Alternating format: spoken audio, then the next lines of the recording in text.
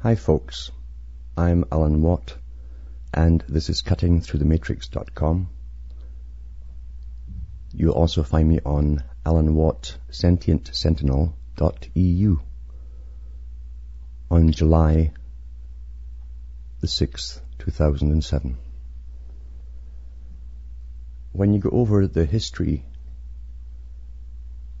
of all the events leading up to where we've got to now, you will find tremendous planning went in to the creation of this particular era in which we're living, the time of changes, a time of change that would rock the world eventually.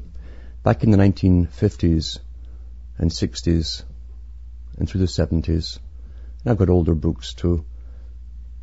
Many of the authorized authors, that's why they're called authors, from the big think tanks, the big foundations that are all interconnected, you will find, going back to the same capstone on the pyramid. They put out lots of books on their agenda and the creation of a new society. They were doing it before World War II with the Royal Institute of International Affairs.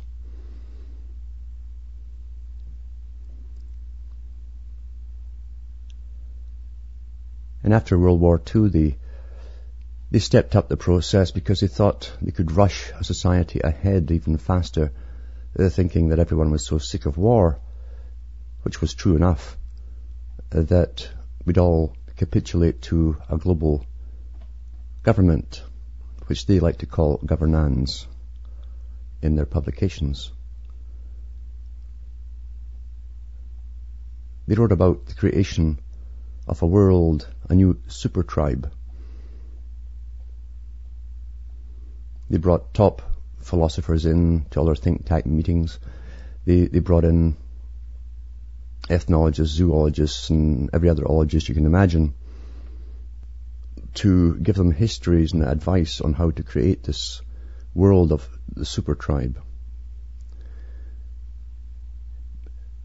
Since this particular system was being authorized from the top, like the old elite, it was quite natural that they look into the control factors of society, which they had to make sure would always work for them as we go through the changes into this creation of a world super tribe.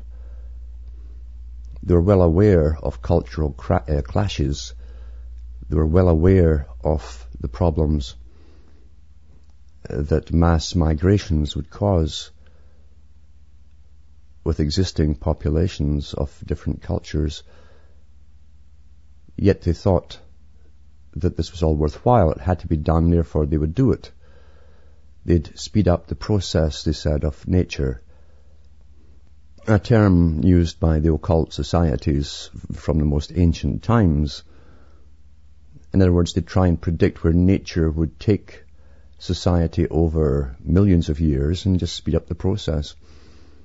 The difference being that they thought they could control the conflicts that would arise and overcome them.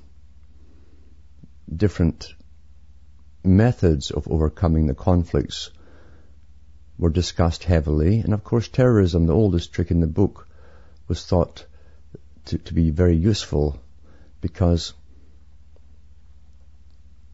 they knew from experience that in previous empires, when there's no one else to fight, they look for enemies within and they create this thing called terrorism. Generally they fund the terrorists, sometimes who are patsies, other times they're psychopaths who work for them and know they won't be caught. But as long as some enemy is blamed or some other individual is blamed, then it fulfills its purpose of creating this fear among society. Society then looks to the government to help and save them, and the governments are too happy to comply. So it was all discussed. Now they also talked about the control factors of military and police over society, because in such a phase, you have to pay a police force, a massive police force, very well, give them a military type training, and you also have to have an actual military as well. And within the super tribe that they talked about, the global super tribe, through cultural indoctrination, through standardized indoctrination at school, I'm talking about worldwide here, they would pool the types that they wanted from to create the new super tribe military, the new brotherhood. And it's all based on tribal instincts. When you understand that the tribal instincts and how men will bond together in times of conflict. And the thing is that once they're on the roll and going and have been bloodied a few times, the bonding becomes incredibly strong, and they see themselves as a different species almost from the general population. After the Middle Ages, or at least after the Templar Wars and the various escapades into the Middle East, which have never really stopped, have they, with the Crusades, they were roving bands of mercenaries and armies as they were making their way back from the Middle East. They went through Europe, pillaging and plundering and raping. Many of those top leaders became the knights of the day and eventually became lords because of all the loot that they stole. And the reason that this worked in this fashion, as I say, is because the men were bonded. They'd lost contact with natural social interaction amongst the population. They saw themselves as a brotherhood apart. And this technique is actually used in the military in peacetime and wartime. The first thing a recruit is told is that they're special now. Special, they're not a member of the public. They're private. And their new family happens to be those around them. Families can only bond when they help each other out in times of crisis. And in the military, the person next to you and behind you and in front of you is ultimately responsible to an extent for your life and you for them. That's how the technique works. It's very simple, well understood, and it has been for thousands of years at least. So they talked about the creation of the super army within the super tribe, which would control society as we went through the massive changes.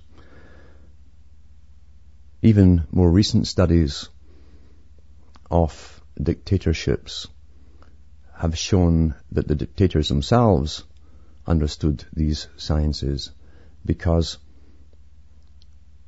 generally before a dictatorship begins or a revolution takes over and wins and dominates, there's a period of indoctrination goes on amongst the youth.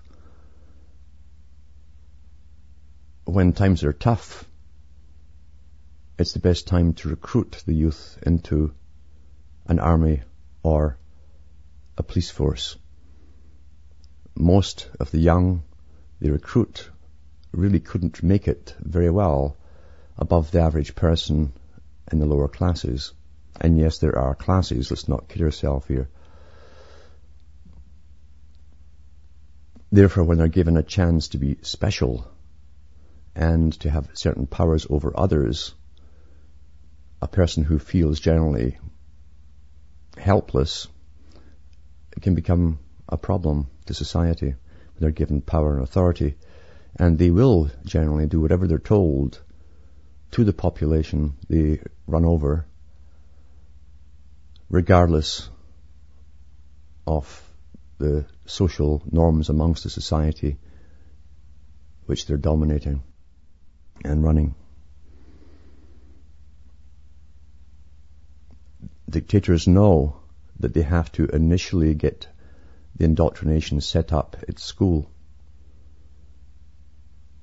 We saw this with the Communist Youth Party,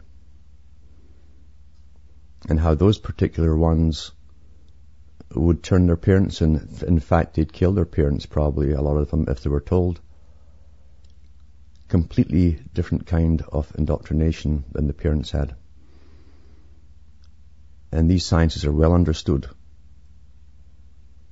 The same happened before World War II, when the Nazi Party created the Hitler Youth. Perfectly well. It actually was modelled after the Communist Youth Party. It was also modelled after, to an extent, even Boy Scouts. There was a time, you see, in the early 1900s from London initially, this movement began to get very young people at school, around the age of 12 or even younger, and put them in uniform for that which was to come, to get them used to wearing uniform, being uniform, because when you wear a uniform, you lose your personal identity. You become a mass group think person, an authorized mob, a disciplined mob, basically, that does what they're told by a leader. All science is perfectly well understood. I spoke once to a man who was in the Hitler Youth, and he was from Poland originally. And he said something quite natural, and truthful. He said he grew up in poverty.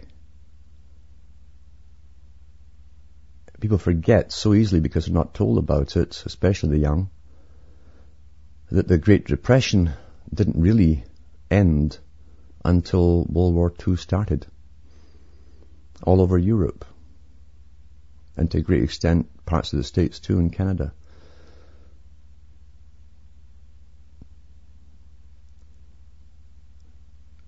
So this particular fellow was brought up in the pretty average family at the bottom, and given his first set of new, not second-hand, not used, clothing, or as they say today, previously worn, like the cars. Yeah, previously worn clothing. And therefore, he had tremendous admiration for these people who were concerned about him. Because in a society where everyone's scrabbling for a living, and quarrels break out between families over money and all the rest of it, to come into a disciplined organization, which all tyrants know, a disciplined organization which gives them time on an individual level too, and gives them a form of respect, they're sold, they're bought and sold, they're sold to the idea of the group and the ideals that are then instilled in them of the group. Once 5 to 10 years of this have gone on, then you have a really hardcore indoctrinated group that become the military. A group basically you can't reason with because of their indoctrination and their complete loyalty to the uniform they wear.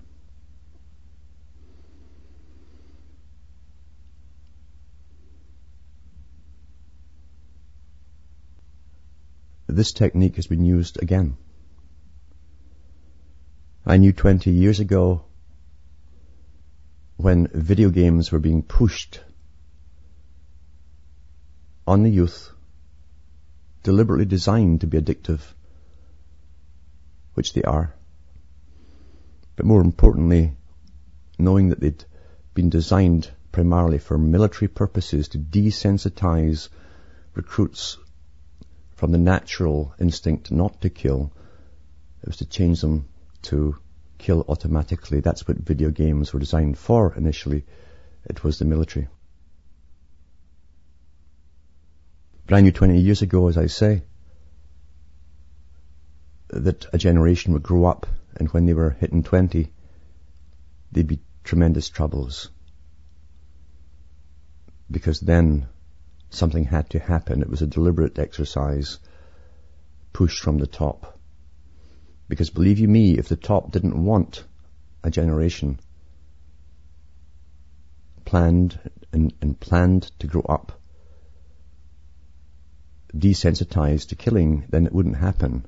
If they wanted to turn it back for some strange reason to a Victorian standards, they'd do so. And that goes for everything in your culture. They would give you that culture. But they gave a different culture, a culture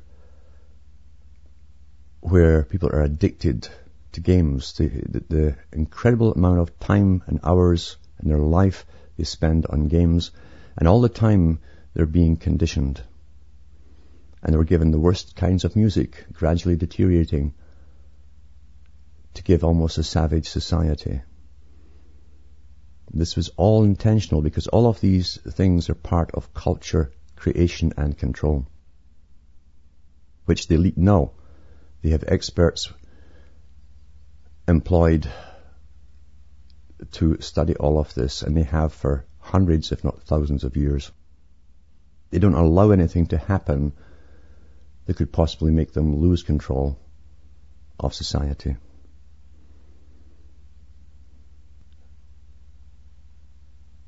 With the Hitler Youth and the Communist Youth,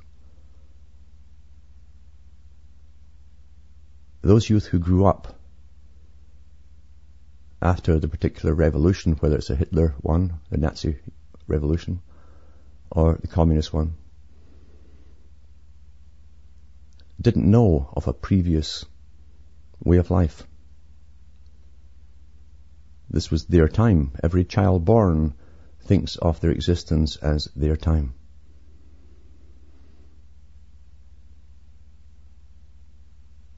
So they had no idea of how things were. They had no idea that just a few years ago, people actually claimed they had rights. They had no idea that the average citizen had rights. And not only that, because of their indoctrination, they didn't care. Might becomes right. They're given their set of rules to go by. They're given a culture for them, the military super tribe. And it happens so well. It's all designed by experts. The recruit doesn't really understand what's happening to them, but they will feel good about it because it's designed to make the individual feel tremendously good about themselves.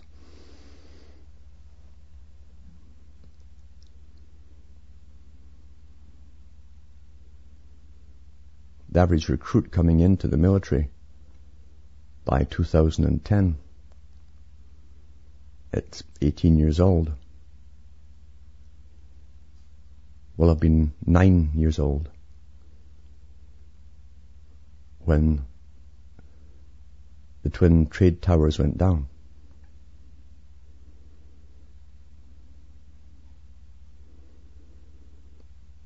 He or she's been brought up with video games in a culture where the bonding process has been all but destroyed.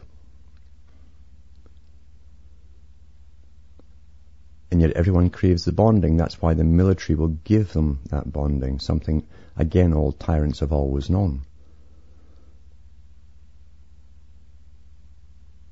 Children do crave a form of leadership, a purpose, and it's given to them by those who understand the science. So those recruits will not ever have known a time, and they certainly won't remember a time before terrorism was the norm and that police searches were the norm, or that there was such a thing, even though it was a con game, called democracy or anything else. Doesn't matter what it's called, they won't know, and they won't be taught it either. Their time will be then. That is there now. And their superiors will give them their rules, and they will be unable to understand previous times and previous rules.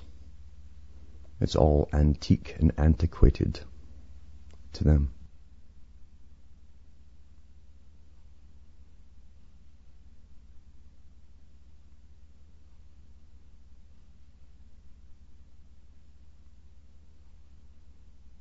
It's been said many times, you can take away a man's gods, but nature will conquer by finding new ones. In mass states, the leader can't help but be deified by the people.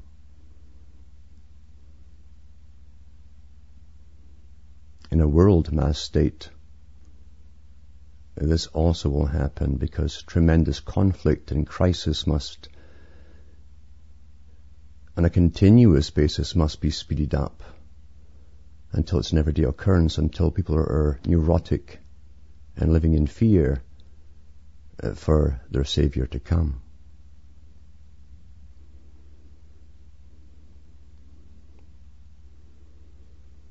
That's part of the reason that between ages or systems changes or upgrades, you might call it, we've all kinds of religions coming to the fore with a promise of salvation and saving from the worst of what's to come. This happens over and over down through history and all cultures. Because when human reason reaches the end of its searches, it can't search any further for answers. It falls back on the unconscious part of the brain.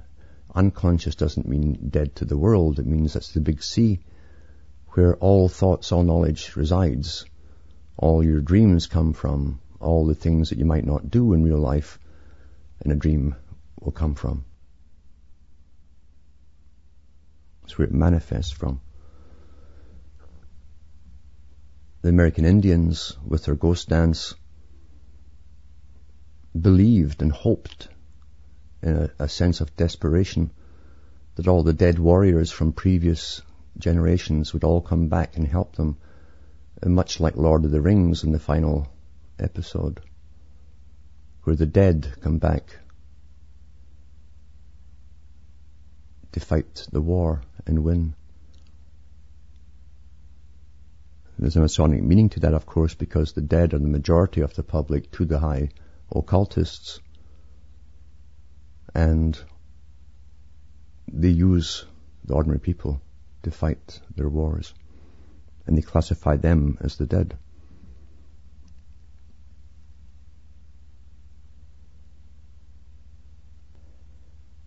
All great dictatorships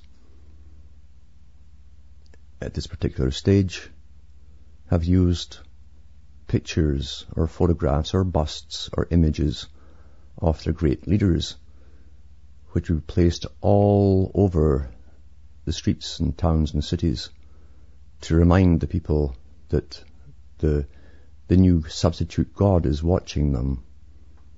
He'll know their thoughts even.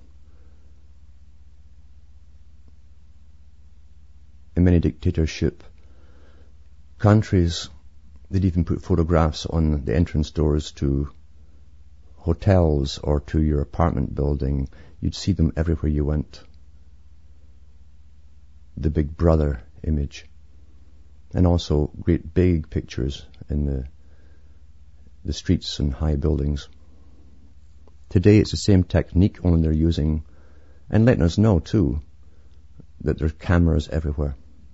Same technique, you see, to make you feel tremendously small, observed by superiors who might even know your very thoughts. That's what they're striving to make you believe. You don't change a formula when you know it works. That's why they will always use the same formulas, slightly varying in form. Today it's technology, but it's the same symbology. Because the state and the world state cannot gain total power until it has isolated every individual from each other. That's the point of the mass state in a totalitarian structure. They want a system where the government employees can contact you directly and no one else is standing in their way. Isolation of the individual is imperative for this purpose. That's why the children are being trained at school to go along with the group. Whatever the group do is authorized from the top. What their political correctness is at the time is authorized from the top, and everyone in the group better agree, or you're isolated or shunned by the rest. You're an outcast. You're deviant from the rest, you see. We already saw this stage years ago when they began talking about terrorists could be loners. And good heavens, they might even be thinkers, as in unique thinkers. And we can't have that, can we?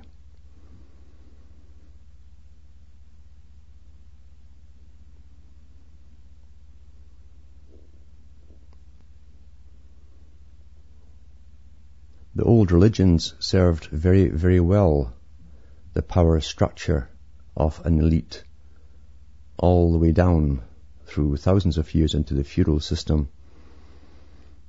The feudal system really was always there.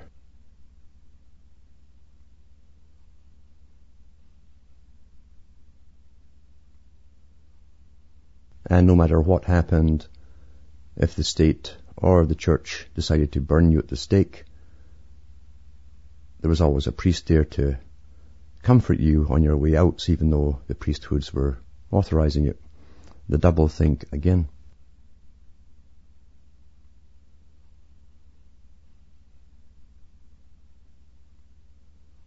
We saw the same thing in the Soviet system, and it also happened in the communist Chinese system, which is still there. Both set up by the same powers from London and the US, New York and Washington,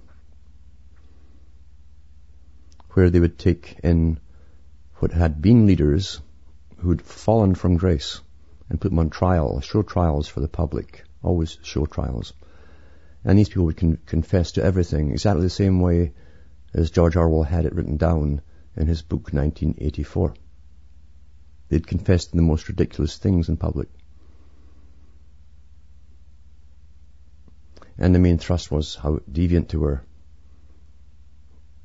Deviant from the other side, you see, meaning they're not part of the groupthink norm.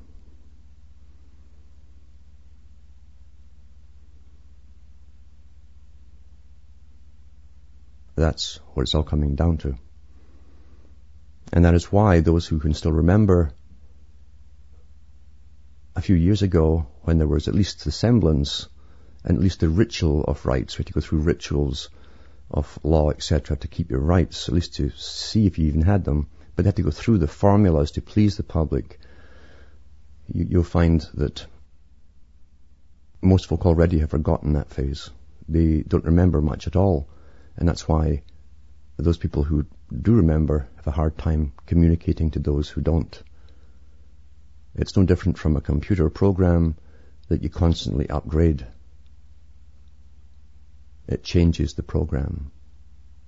It gets rid of the old and brings in the new. And people are overloaded today with just data, streaming data from the trick of the electricity, radio in the mornings, communications during the day, television and internet at night.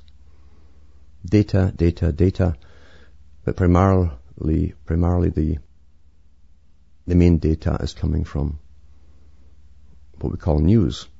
And if it's not on the news and you tell them something which should be self-evident, even if it's in front of their face, it can't be true because the news would have told them. The news truly is doing the reasoning for them now, as Brzezinski said it would.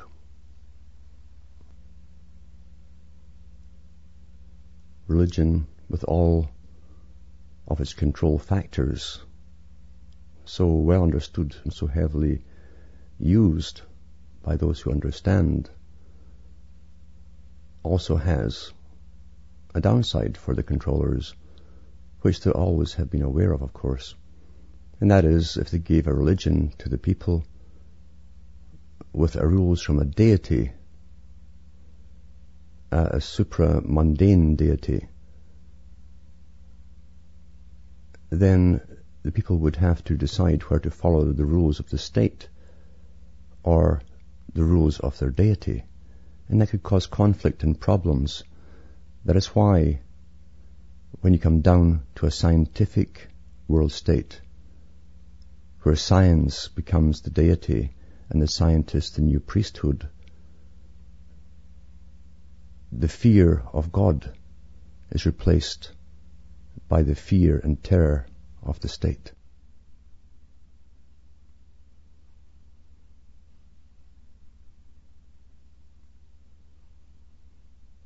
When Aldous Huxley gave his speech at Berkeley University in the 60s on the scientific dictatorship,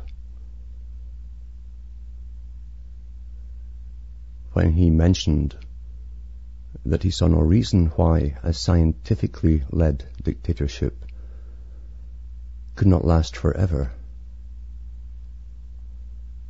He was well informed. He understood the sciences that go into the creation of a culture in the preparatory stages to make this happen. He knew because he was involved. He was one of the many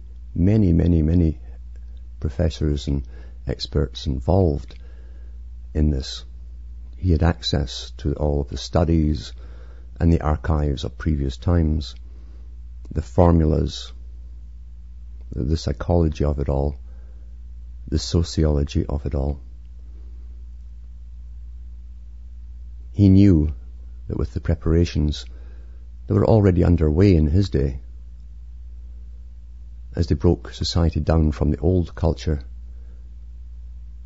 with the hippie movement, the rock and roll, the drugs, the free love, as it was coined. The term was coined by H.G. Wells in one of his first books in the late 1800s, when he worked for the same institutions.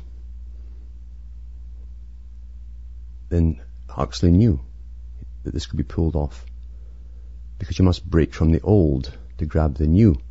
Those ones will accept more, and their children can accept a lot more too, especially in a society where they knew they were creating the breakdown of the family unit.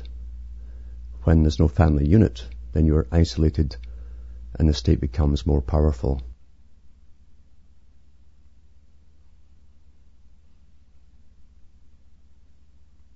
Most people go through their lives and their thoughts really are not their own. They might have their own reactions to circumstances within their lives, but their core beliefs and understandings are not their own. They're projected and marketed into them all their lives, and they don't know.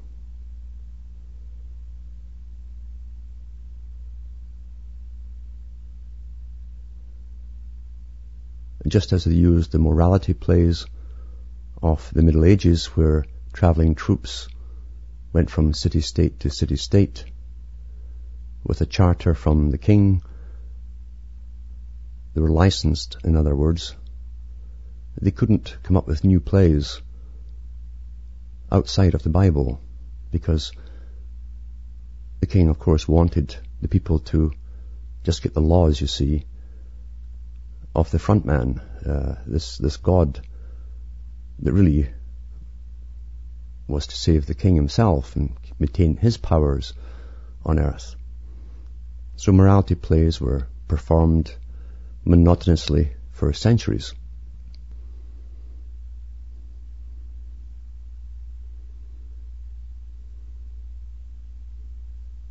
People mimic what they see. The young definitely do watch any of the youth and watch any youngster at 2-3 years of age, and some music comes on, you'll see them dancing away if the television's on as they dance on television. And they'll try and emulate whatever kind of dance they see, no matter how silly it is. They'll try and do it. It's mimicry. And they grow up mimicking and copying and adapting, never really deciding, because they've a limited quantity to decide from. It doesn't occur to them that that's the purpose of the culture they live in, to give them limitations on choices of everything, even when they think they're getting more. There's no such thing as new when it comes to the culture creation industry that goes back and is recorded as far back as the days of Plato. Music, drama, the arts, the performing arts, literature, all of these things give you the culture you live in and the thoughts and whatever religion is prevalent.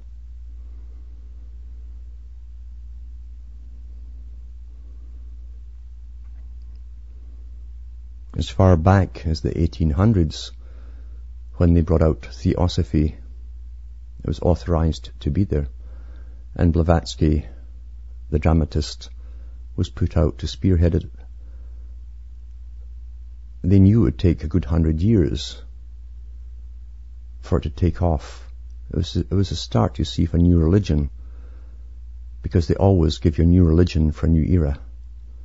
And Theosophy was meant to eventually, as she said herself, blend the religions of the East with the West, and eventually to cross spirit with science. Science was a big part of this. The science could eventually, and they knew it then.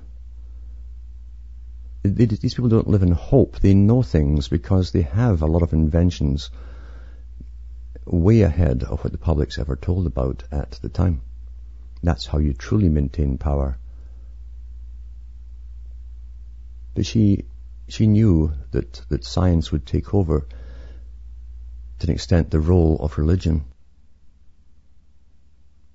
And that's why the sciences today can pretty well recreate anything or simulate anything that used to be mentioned in religion or religious experiences, or even the effects of possession or poltergeist. And that's what I say, even if you experience them, you have to check out, is this a little test that's been done on you?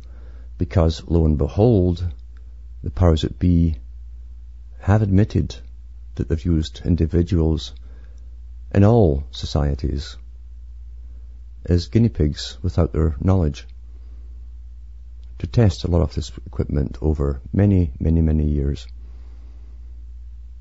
They can literally direct a thought right into your head, or perhaps a vision.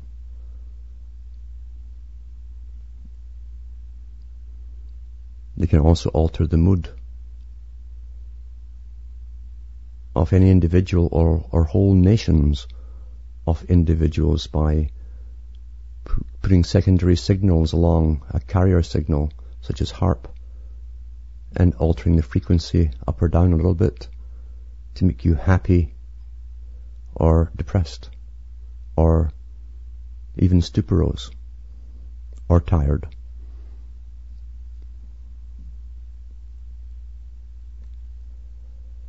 Powers of the air,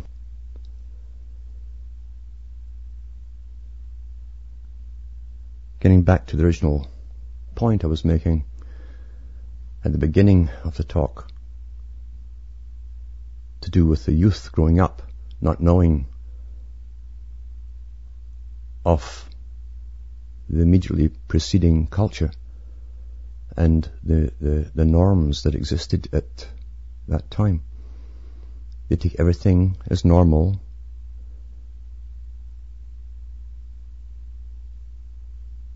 from birth really. Everything is normal that they're born into. It must be normal, it's here. And they're all doing the same thing, so it has to be normal. And that's how simple it is.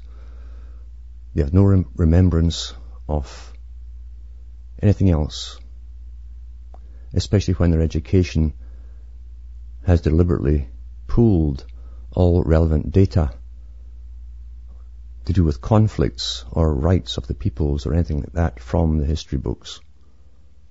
As John Dewey, a long, long time ago, said they would. That was their goal. So you have a naive population growing up thinking it's always kind of been this way somehow. That's about as far as the average youngster will think.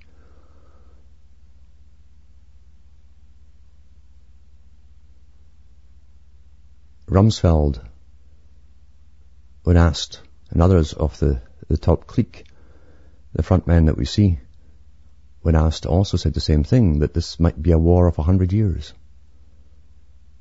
100 years war. Where have we heard that before? It has connotations of something that's happened before, doesn't it? And you see the 100 years war vastly changed society. Incredibly so. Turned it upside down.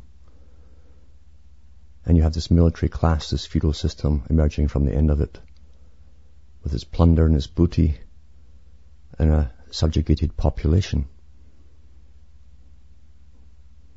They know what they're doing at the top.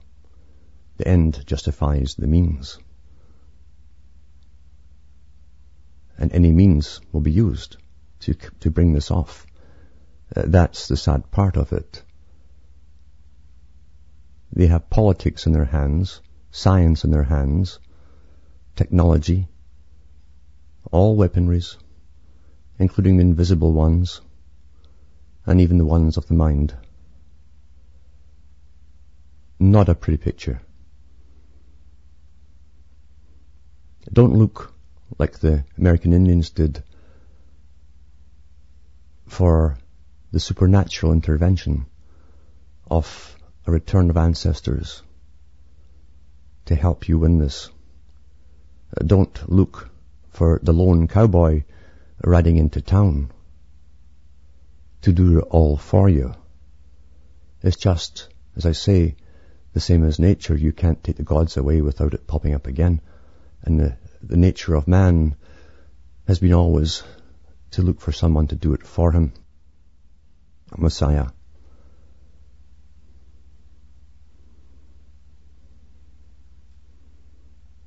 The mass man will always reformulate into the mass man.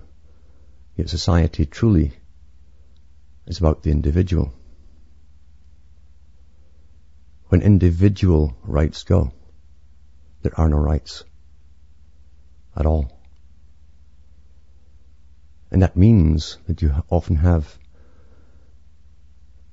not just the right, but the necessity of disagreeing with others without conflict. But it has always meant down through the ages that you must be wary of the tendencies in society for evil to try and conquer.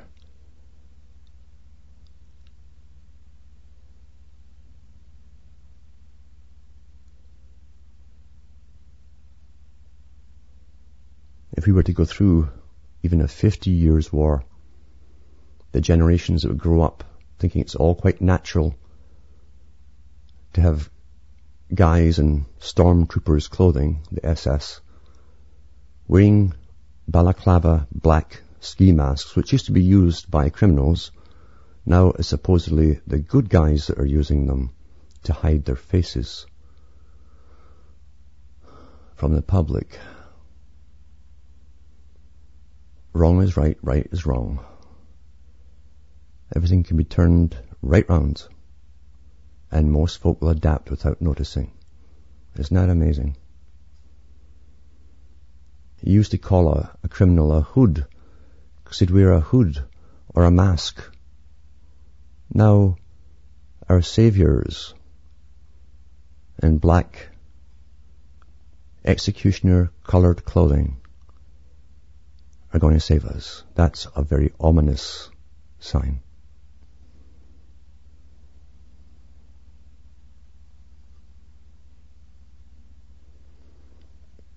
And since I've been brought up with these video games, look at the characters in the video games. And what is a video game? What is it?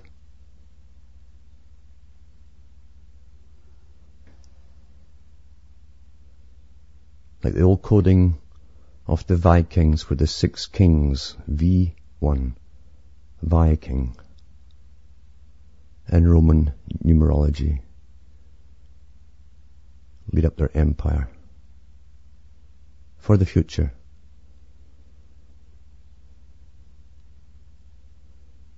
V-I-V, Dio, God, the 6th God. It's always the same things hidden down through the ages. But it's an impersonalized one because the characters on the video are not even real. Yet the youngsters relate to them, this impersonal, soulless object.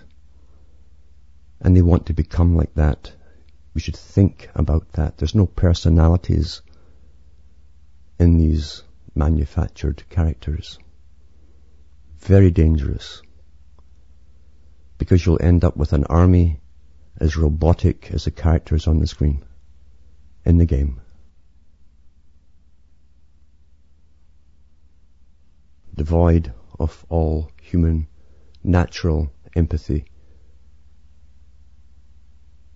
and characteristics.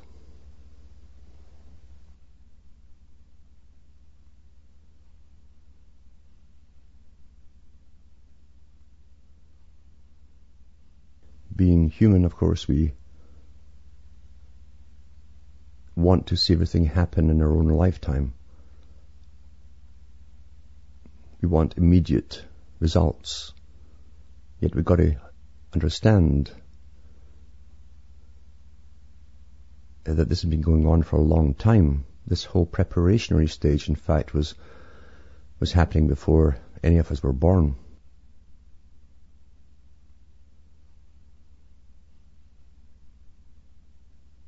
And yet, I admit, and I know, we're almost at the end of the line, as I say. The time for passing information on to generation is almost over. And yet, it's a change within the individual that causes the changes in other individuals. Instead of sitting back and waiting for something else to do it for you. It's like throwing a pebble into a pond and watching the ripples spread. Each person can affect those around them,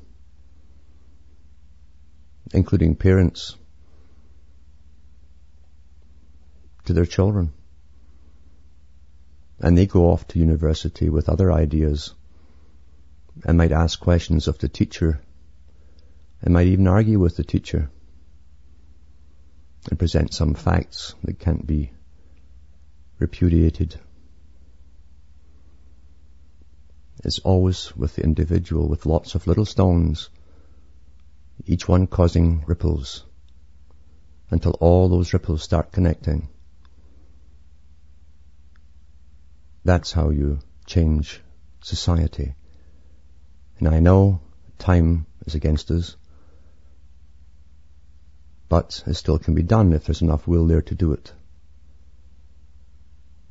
By those who are willing to cause a ripple, rather than going along with the crowd to be accepted and being a robot saying robotic things to keep some form of societal peace, because we're running out of it and we're in a time when we're not going to be allowed any peace.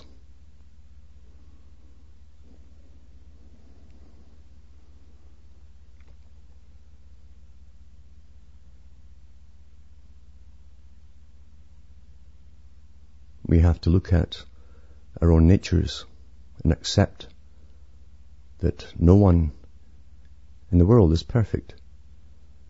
We all have our traits and characteristics, our temptations.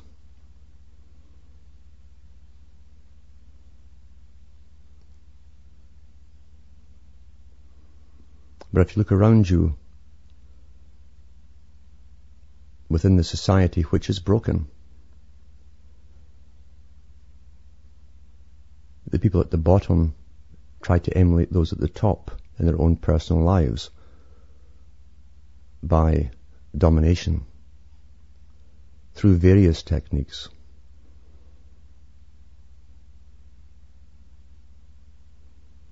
Everyone at the bottom is dominated by those who rule the money system. That can happen at the bottom too, with whoever holds the purse. It can be dominated by anger, which makes most folk back off. And anger is a form of controlling others, especially wild displays of it.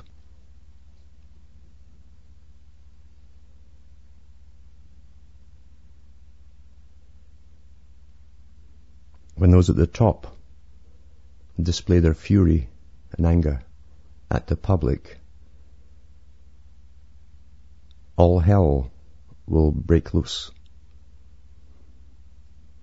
Hitler himself said that if the German people were not fit enough by his Darwinist theories, if they weren't fit enough to dominate the rest of the world, then they weren't fit to survive.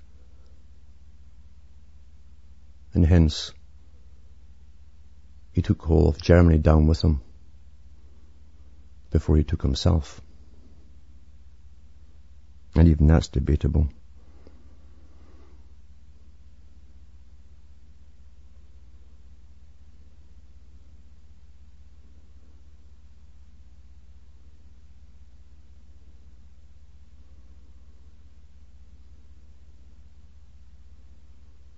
It's also prevalent right down the strata, from the guy at the top or the boss man to those guys who question you for ID cards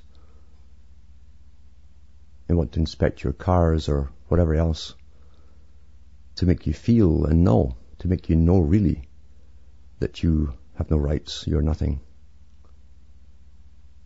You're a social insurance number on a list, subject number so-and-so.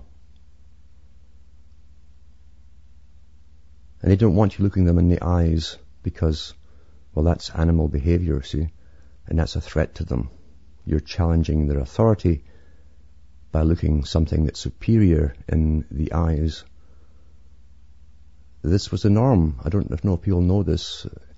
Right up through royalty, right up through King George's time and beyond, it was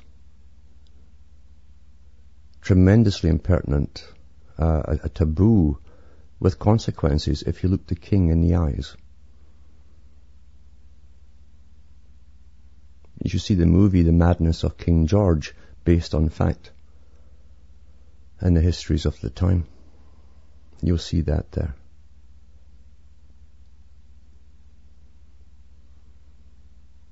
Special forces are trained that if they get captured, never to look their interrogators in the eyes. The interrogators get off on power, and they get animalistically angry if you look at them in the eye. and challenge their authority by a look. And yet these characters at the top talk about how evolved we are as they use the same techniques that have been used for thousands of years and have the same instincts and traits.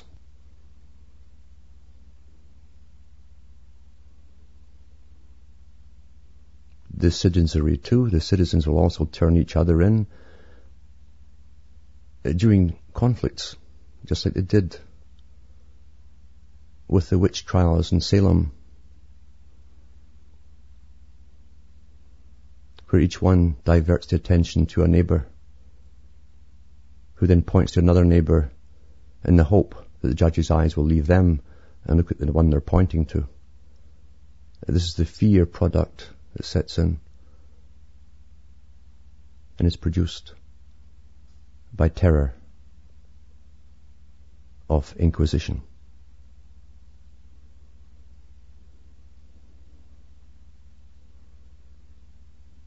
If this is allowed to become the norm at this stage of scientific development, then it's game over for everyone.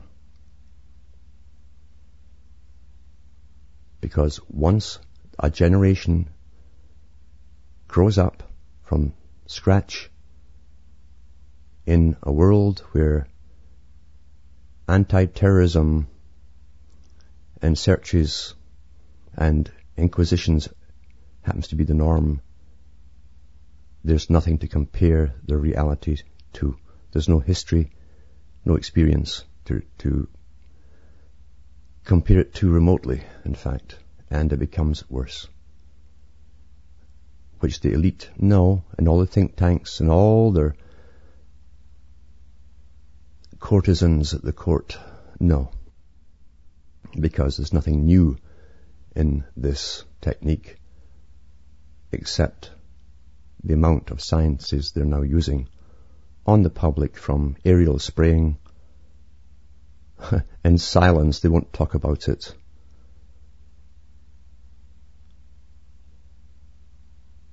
to inoculations, to altering your food, to putting fluoride in your water.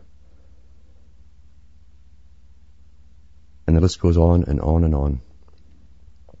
All for control purposes, to lower the IQ and to destroy individual thinking processes. That's the sad news, and that's the bad news. I don't say, don't worry about it, sit back and God will protect you.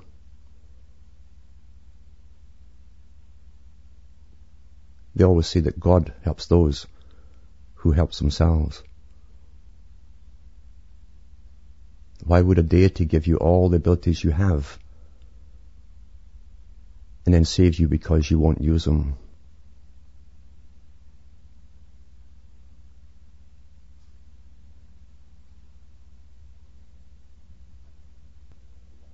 And those things which affect societies and alter the courses of societies come from individuals. The majority are never mentioned in history books. That's another trick of indoctrination, is to give you always certain people in famous names until you disregard anyone else that talks, unless they also become famous. The star syndrome. And that's why they gave you stars in your eyes. The expert society. Individuals pass on information. Individuals alter the lives of those around them. They stay in the memories of those they affect. That's what it's all about, and it better be fast, and the ripples must start, and the demands be made. The demands that those who wish authority over the rest of the public, from your local council to a school board right up to the very top, including the United Nations, that always shout about democracy, and yet the UN wasn't elected by the public of any country. We must demand that they are tested for their psychopathic traits and their will for power and domination and corruption. We must also demand to know what organizations they belong to.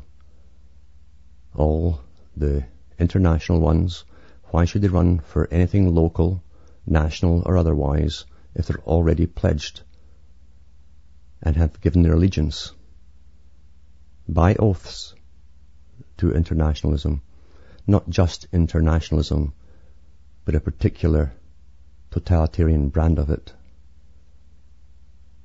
We must demand to know what societies with secrets, as they like to call themselves, they belong to. And because those who are supposed to work in the open for the people cannot be allowed to hold secrets from the people.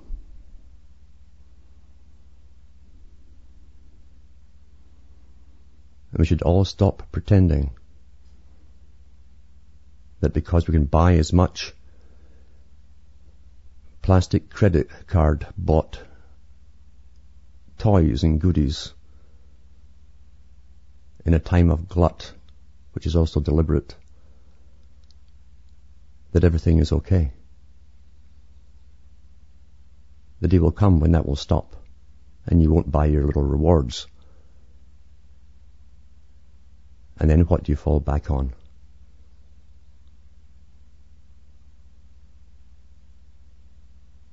We've got to stop and break the silence. The silence must be broken now.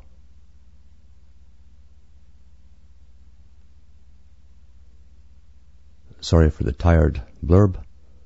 It's been a hectic week. And so from Hamish,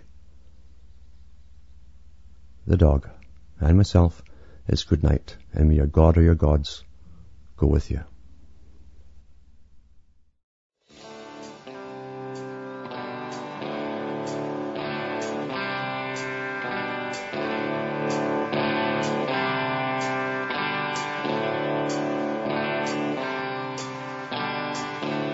There's a code of silence that we don't dare speak. There's a wall between us in a river so deep. We keep pretending that there's nothing wrong. There's a code of silence and it can't go on.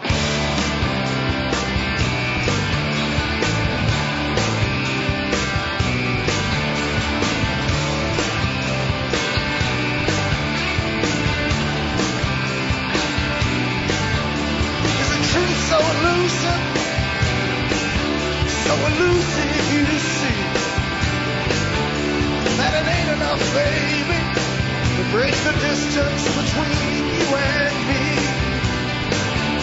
There's a list of agreements 100 miles long.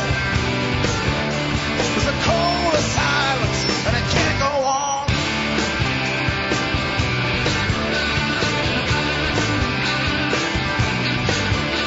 You walk with your eyes open, but your lips say remain sealed. While the vows are made or broken, leave the truth you need to feel. Well, I need to know now, darling, need to know what's going on. Well, come on, come on, come on, come on, come on, come on, come on.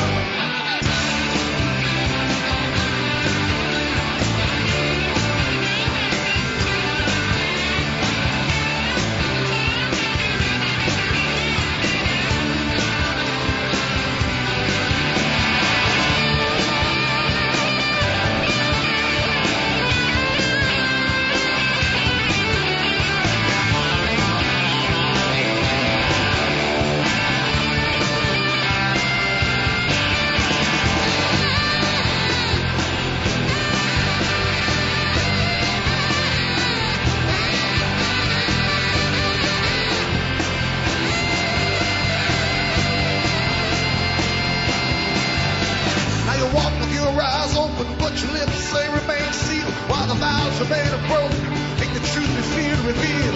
I need to know now, dog, need to know what's going on. So come on, come on, come on, come on, come on, come on, come on, come on, come on, come on, come on, come on, come on, come on, come on. There's a call of silence that we don't dare speak. The wall between us and the river is deep. We keep pretending that there's nothing wrong, but there's a code of silence and it can't go on, can't go on.